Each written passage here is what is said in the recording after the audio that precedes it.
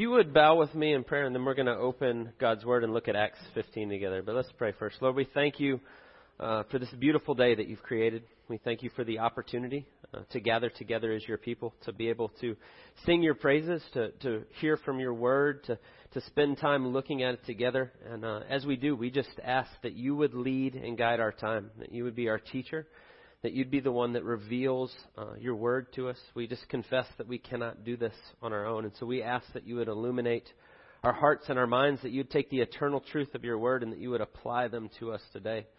That we would leave here changed, having seen you more clearly, seeing your great glory and your grace to us. And so we ask that that would be the case as we spend time in your word today.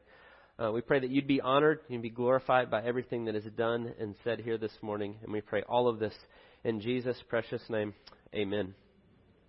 If you look in your bulletin, I often have to give a title of what the sermon will be, and I usually have to give it a few days before I'm ready to give it. And so if I could, I would change it to Pick Your Battles. I don't know if you ever say that. I say that a lot in my house. Maybe you hear, it's funny, as I was thinking about this week, I actually heard a couple people say it. We say that phrase a lot, and I think you know what I mean. I think of it in terms of with my children when I say pick your battles. I have a 6-year-old that is hilarious and very absent-minded and very hard to focus sometimes. And it is a minor miracle if he gets up and dresses himself. But occasionally it happens, but when it does, usually he emerges with maybe 50% of the time forgetting his underwear. About 50% of the time his shorts are on backwards. A lot of times it's like a maroon shirt with like blue and orange shorts. Something kind of like that. And so when he comes out and he's excited that I've done this and look, I've dressed myself, it's where that comes in your mind. You got to pick your battles. You're kind of like, are we going to address the travesty of fashion this is, or are we going to go, way to go, buddy? Good job. Now I will usually make sure he has underwear on, and I'll turn his shorts around if they are backwards. But then you kind of just go, okay, I'm not going to pick that battle, right? But the same absent-minded little boy, whenever we go to the store, I always go and help him get out of his seat. And I take him by the hand, and sometimes he goes, no, I don't need to hold your hand. And I say, yes, you do. That is a battle I pick, right? The same absent-minded child that easily gets distracted, I'm not going to let him walk through the parking lot on his own because he's about this tall, and he doesn't really pay attention of his surroundings. And so where his absent-mindedness may not matter so much in the clothes he picks, when we're walking through a parking lot, that's really important. And so I take him by the hand and I keep him close to me because that's one where his absent-mindedness could lead to him getting run over by a car or seriously injured. And so that is a battle that I pick. I say, no, you are going to hold my hand in the parking lot. And there's a lot others that we do in our house, speaking respectfully to his mother, saying our prayers, these different things that we do. Those are battles that I'm going to pick. But there's some things that we kind of let slide. And so when I say that, when we know that phrase and we talk about it, we pick our battles, the things that are truly important. When we get to Acts chapter 15, what you see is something that's so foundational to our belief of what we believe as Christians, that we see Paul and Barnabas and then the apostles together, coming together, and it's a battle they're going to pick. It's a battle that they're going to say, no, this is something that we have to address. It is something that is absolutely foundational. It's a theological, right at the very heart of everything we believe, but it's also connects to our lives in the way that we live. I don't know if you think about it. Sometimes we talk about theological closed-handed issues. If you've ever heard that, we say that sometimes. And what we mean are things that the Bible is so clear about, that are so foundational to what we believe, that these are not issues that we go, it's okay if you believe this or this. This is what we have to hold to because it's what Scripture says. And so this is one of those issues that we're going to come to. But what I would like to submit to you this morning is that those are closed-handed issues, and they're so important because the implications are so far-reaching. They have implications on our security, our identity, the way we seek approval, the way we operate with one another, the way we care for each other. All of this comes back to this issue that we're going to look at this morning. And it is so foundational, important. It's one that we say this is a battle that we would pick. And that's exactly what we see them doing in Acts chapter 15. And so if you've been with us, we're working our way through Acts. We're now up to chapter 15. Acts takes place from AD 30 to about 63 AD, that period as the church grows. 30 AD being when Jesus is raised from the dead, and then he ascends to heaven. And before he does, he gives the command to go make disciples of all nations. And Acts chronicles that happening. As the gospel goes out, and we see it going out to new places and new people, and they're hearing the gospel and they're coming to faith, and we see this all the way through Acts. When we get to Acts chapter 15, the gospel has crossed all these different thresholds. Gentiles are becoming believers, Gentiles being non-Jewish, non-religious people that are now coming to faith in Jesus, and they're becoming part of the church. And so what we have in Acts chapter 15 is what we often refer to as the Jerusalem Council, and it takes place 48 or 49 AD, so almost kind of in the middle of the timeline of Acts.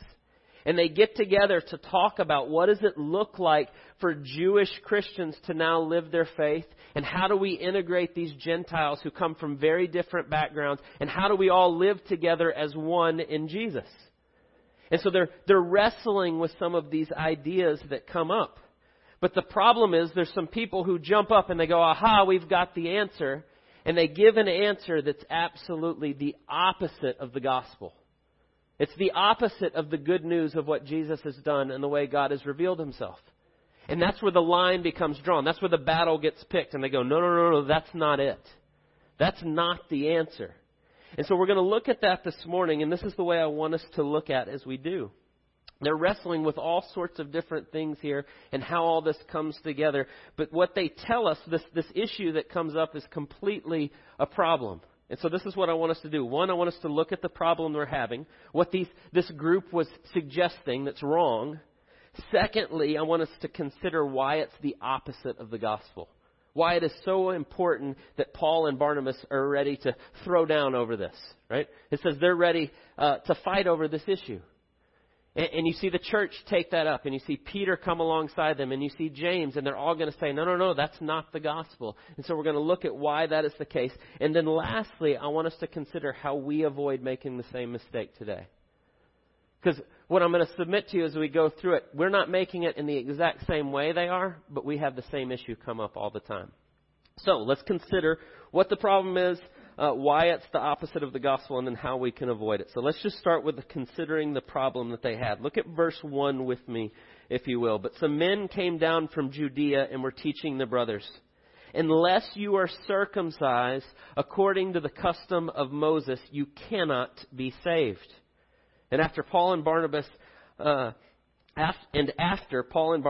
no small dissension and debate with them, Paul and Barnabas and some others were appointed to go up to Jerusalem to the apostles and the elders about this question. And so they go up about this question to talk about it. It says they had a problem with what they were saying. And so I want you to look at what they were saying there in verse 2. Unless you are circumcised according to the custom of Moses, you cannot be saved. And then they go up to Jerusalem to have this discussion, and it gets restated again by some people in Jerusalem, and they say it in verse 5 this way. But some believers who belonged to the party of the Pharisees rose up and said, it is necessary to circumcise them and to order them to keep the law of Moses. And so it's a restatement of almost the same thing. But here's the problem of what they were doing. We could distill it down to its most basic argument, is that they were adding a performance condition to salvation. They were saying, no, you don't just believe in Jesus, and it's not just what Christ has done for you, but you also have to be circumcised. And then they would state it a little differently in Jerusalem as they get together, that you have to keep the law of Moses and you have to adopt this Jewishness and live this way. And so if we just summarize that, if we kind of make that to its most basic foundational thing that they were dealing with, is that they are adding a performance condition to salvation. And so the problem that we have here is that they're grossly misinterpreting the whole point of the Bible. And I don't think I'm understating that to say it that way. Right? And I want to be careful, because this is a very difficult time, a transitionary time of where they're trying to understand the Old Covenant, the Old Testament, with the New Covenant and Jesus and how He's brought fulfillment of that, and they're trying to work these things out. And so sometimes we can be so hard on them and be like, what is wrong with them? That's not the gospel at all. But remember, in the midst of this, they're trying to work that out. And so we want to kind of be gracious to them in that sense as they're trying to work that out. But what they're saying is that they're allowing other things other than the finished work of Jesus to add to our salvation. And in this case, circumcision. And so when we start to look at the problem that's there, is it's taking Jesus and moving him from the center, the good news of what God has done from Jesus. He's only part, and we've got to add some other things to it. Now, if you've been around Church of the Apostles at all, if you visited our website, if you go through our new member class, if you're in a community group, any of those things that we do, you'll hear us say we want to be a gospel-centered church. Right? That's on our website and on all those things, and we talk about that a lot. And what we mean is we want to see everything through the lens of the completed work of Jesus, the good news of what Christ has done and how it affects everything. And what we see here is they're missing the heart of that. They're beginning to add other things to it. It's not all Jesus. Jesus is not the complete fulfillment of everything, but you need to add these other things to it as well. And so when we stop and think about it, we can go, well, yeah, okay, I see that. They're saying you have to be circumcised to be saved. That's a problem. But if we're honest, I doubt anyone here has come up against that. Right? Has anyone ever told you, as you think about becoming a Christian or you come into the church, that you have to be circumcised to be saved? Probably not. I would guess that's probably not something that you've heard. But what I want you to consider is that we do the same thing a lot. Depending on the church you grew up in, maybe your age, maybe just a whole lot of different factors. Maybe you didn't grow up in church at all, and maybe it was just your perception of the church. But what often happens is we begin to add some unwritten rules of what a true Christian looks like. We may not expressly say, to be saved, you have to have this, but it often gets put across that way at different times. That saddens me even to say it. But when I first started here, there were a few people that decided to leave after, but they would have said the way you dress is part of that. And if you don't dress a certain way, then you're not really a good person, a good Christian. I actually had people tell me that. I actually had people, when I gave them the explanation as to why that's not the case, they went, that's fine, we'll leave. That's a real thing. Or maybe you grew up in a church where it was the way that you, not just the clothes you wore, but maybe it was the translation of the Bible that you use. Right? In this area of the country, that's actually a thing that comes up a lot. Real Christians read a certain translation. And I'll give you a hint, it's not the one in our pews. And I'm not trying to make light. The translation in God's Word is important. I'm not saying that at all. But when we start to add these things too, this is what it really looks like to be saved. It means this plus this. It means this plus certain clothes. Or it means this plus a certain version of the Bible. Or it means this plus certain politics. Or it means this plus your view on alcohol. Or your view on tattoos. Or your views on R-rated movies. And those are all things that I've seen in my life. That a real Christian would see these things this way. And we may not expressly say it's Jesus plus no R-rated movies. But that becomes the implication. That you are saved by Jesus plus these other things. And that's exactly what they were dealing with here. Now I want to be careful how I say that with the people here and what I've seen in my own life. Most people I know are well-intentioned in that. They're adding conditions or they're putting things on it because they go, well, that's what a good Christian does, and that's a good thing. And that doesn't mean they're even wrong on the way they're seeing certain things. But is that how we're saved? Right? To their point here. Unless you are circumcised according to the custom of Moses, you cannot be saved. Is that true? And the truth is, and it's why Paul and Barnabas stand up and go, no, wait a second. That's not true. We are saved by what Christ has done alone. And if we add anything to it, we begin to add anything else to it, it's no longer fully what Jesus has done in His grace for us, but it's Christ plus some other things. And this goes to the very foundation of everything we believe. Our identity now becomes Christ plus some other things instead of Christ alone. And that's exactly what was happening here. Yeah, that's fine, you believe in Jesus, that's great, but now you need to be Jewish. And you need to look this way. And they started to add things to it. And we can do the same thing a lot. And we do that a lot. We even do that within churches. My church is better because we do it X than that church over there. And the reason we do it is we create an us versus them to make me feel better. But I want you to understand why that is the opposite of the gospel, why that's a problem. Because we've taken Jesus and instead of making him the central thing, Christ alone, by grace alone, faith alone, and it's all Jesus, we've added some other things to it. And that's exactly what they were doing here. And that's the problem that we see. And when we talk about picking our battles, this is the battle that we pick. We go, absolutely. It's no longer Christ alone. It's no longer fully through him and nothing else. And this is very important, not just within the church, but within our culture in a broader sense. I'm not that old. I just turned 40 last year, but in my life, I've never seen a division like we have in our country right now. And I've never seen this thing where it's like trumpeted as a good thing to shame other people. Like if I think this and you think this, you're wrong, you're the them, and we're the us, and now I'm going to shame you. And I'm going to tell you how bad and how aggressive and how awful you are. And so we add these conditions to our identity so we can look down on other people. And that's the opposite of what God is like. That is the opposite of the gospel that we proclaim. And so this is a problem not only in Paul's day, not only in the early church some 2,000 years ago, but we're dealing with the same things today.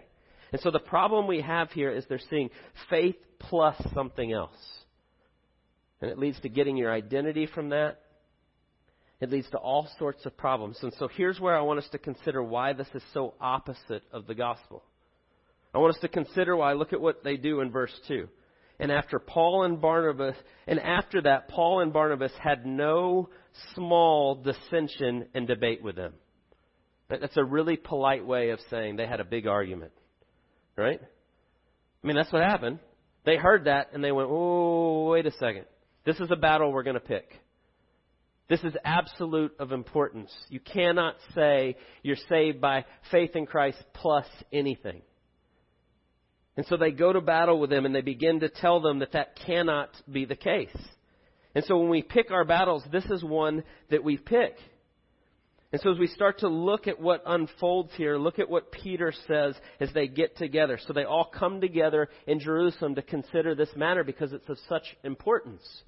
And so pick up with me in verse 6. The apostles and the elders were gathered together to consider this matter.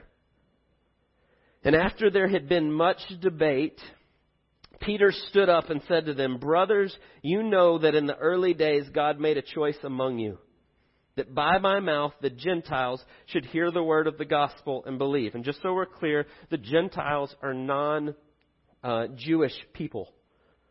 They're not religious. They're just Greek-speaking. They're of the culture. And so it was just a way to divide them out. And so he's talking about basically everyone that's not Jewish. And he said, "And God, who knows the heart, bore witness to them by giving them the Holy Spirit just as he did to us. And he made no distinction between us and them, having cleansed their hearts by faith.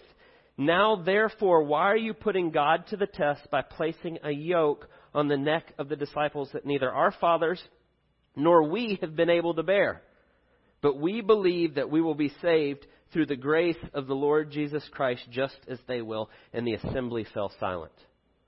Do you hear what he's saying? He's saying, God has showed me that the gospel is for the Gentiles. And I've gone and I've preached the gospel and I've proclaimed it. And tons have come to faith. Thousands upon thousands. And God has blessed them with the Holy Spirit. And what Peter's saying in a very real way is that none of them have become Jewish.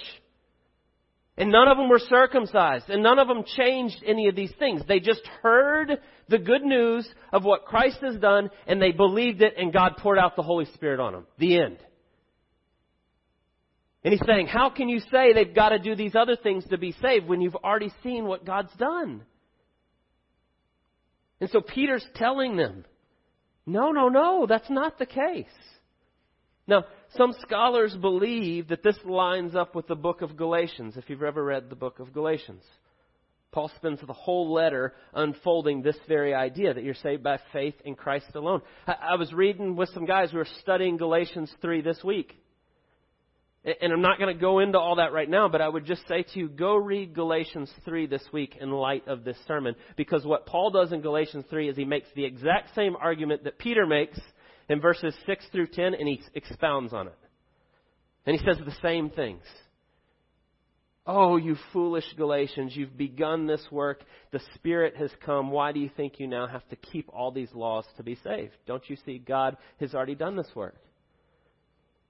And it's the same thing that he's showing them here. I mean, if you follow his reasoning, he says the Gentiles have received the same Holy Spirit that the Jews have. You see that in verse 8. In verse 9, he tells you how they received it. They were cleansed of their hearts by faith.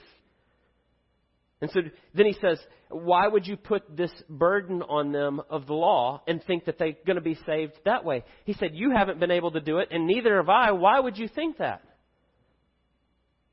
And so what Peter is emphatically saying, and he does, he says it very clearly in verse 11. But we believe that we will be saved through the grace of the Lord Jesus Christ just as they will. He says we are saved by faith alone, in Christ alone, by grace alone. It's the only way this works. And this is the issue where we say, I'm going to pick this battle. It has to be the grace of God and what He's done for us in Jesus and nothing else. The gospel, what we say is good news. The good news is that God has done what we could never do for us, which is exactly what Peter says there. Why are you placing a burden on people of something that they can't do themselves? That you know you couldn't do yourself. That Jesus has now come and done for us. Why would you go back to that? He says it's all Christ. And so it's so important that we hold to that distinctive because this is the most important part of our faith. Every single one of us is a sinner. Every single one of us has ignored God over and over again. And we can never be perfect. We can never hold to His law perfectly in and of ourselves. And so Jesus comes and does what we could never do for us, and then He gives it to us by grace. And they were going, no, it's not just grace, it's grace plus. And He says, no, that can never be. And so He continues to show them. And I want you to think about how important this is. I say the phrase, pick your battles. This is the battle. This is the one you pick. And you may say, yes, I believe that. And I know many of you do. And you're clinging to Christ in faith. And you say, it's all Jesus. And it's all Him. Thank God that it is. But I want you to think about your heart. Even a heart check this morning in the ways that maybe you're starting to add other things to it. Do you ever say or ever think or just even in your mind, I really hope I'm saved? Or do you ever think, man, I really hope God is pleased with me? Or I hear people that I profess to be believers and they say I'm a Christian and they say, I'm getting closer to death and it's kind of scary. And I say, why is it scary? I hope God lets me in.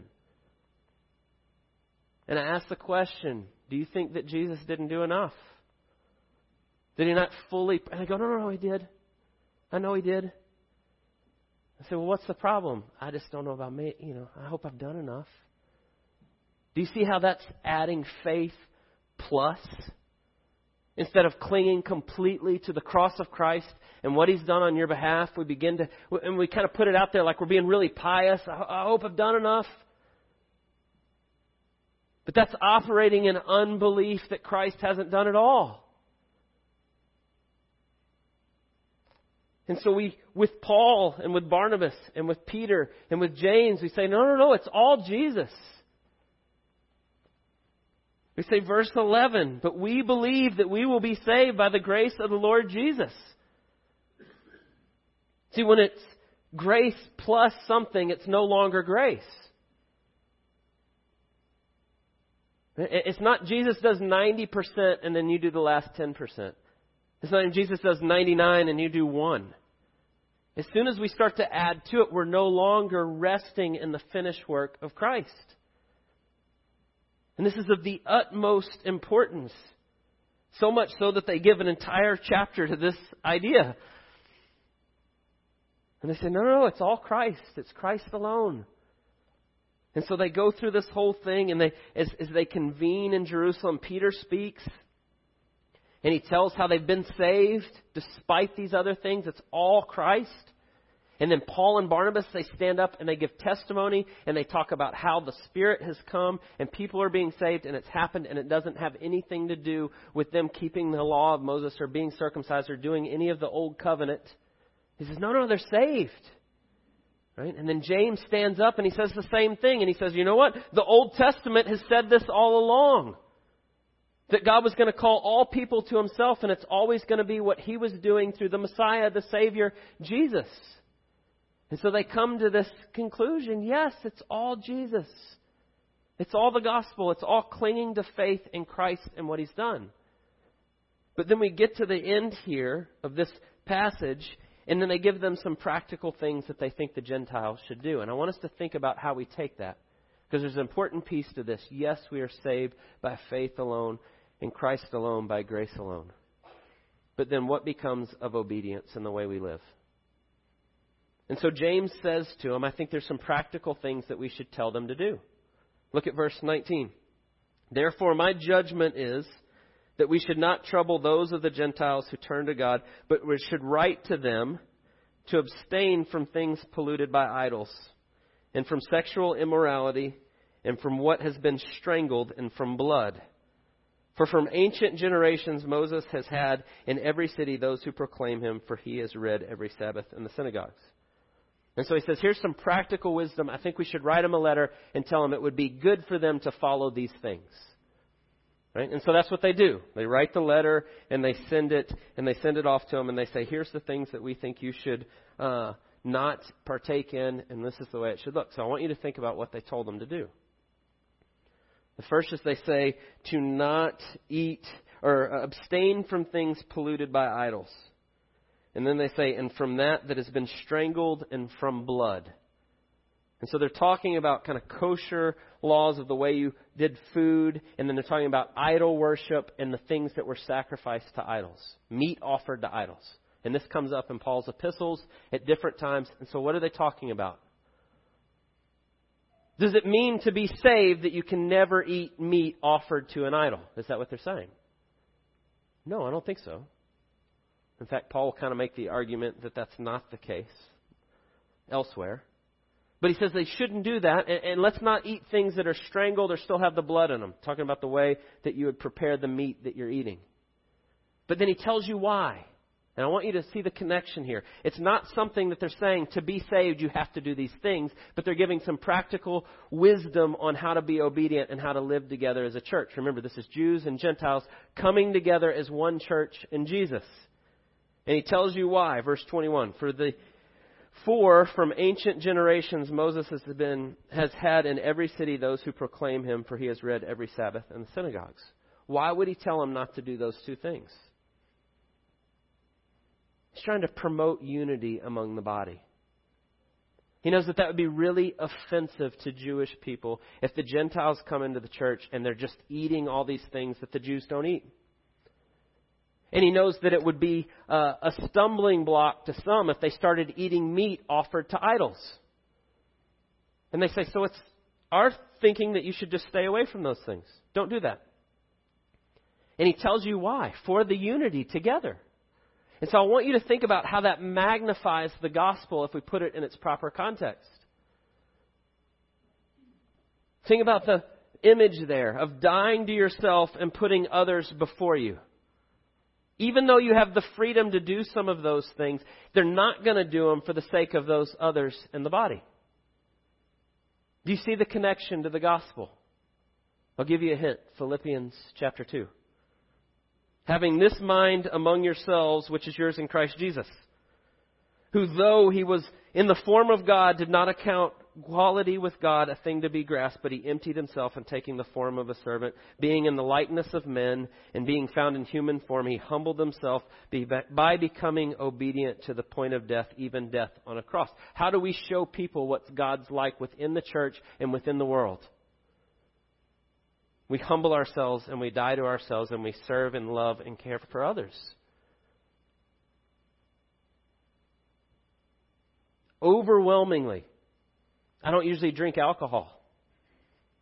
I actually think I have the freedom to drink alcohol if I want to, as long as I'm not drunk. I think that's what the Bible teaches. If you disagree with that, we can talk about that later. That's okay. But you know why I don't?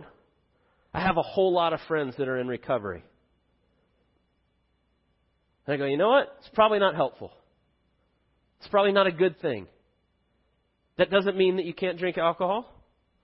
It doesn't mean that you don't have that freedom in Christ, but it means that I want to die to myself and not be a stumbling block to my brothers and sisters in Jesus. So it's an easy one. I don't really like alcohol anyway, so that's pretty easy for me. But when we come to these things that we talk about, the things that we add to the gospel, there are things that we're going to choose not to do for that purpose. It doesn't mean that it's part of our salvation. It doesn't mean that you don't have the freedom to do some of these things. But oftentimes we choose to humble ourselves for the sake of others. Paul makes that argument, weaker brother, stronger brother. If I'm going to make my brother stumble by doing this, then I just won't do it. Do you see how that shows what God's like? Who humbled himself to the point of laying down his life for us. We get to show what God's like in doing that. It's not a condition of our salvation. It's because of who we now are in Christ. We are His. I see all that I am as His, and so I want to honor Him with my body in that way. And I want to love those around me in that way. But if you look closely, you notice He tells them those two things, but then He also says, and abstain from sexual immorality. Does that mean that's optional?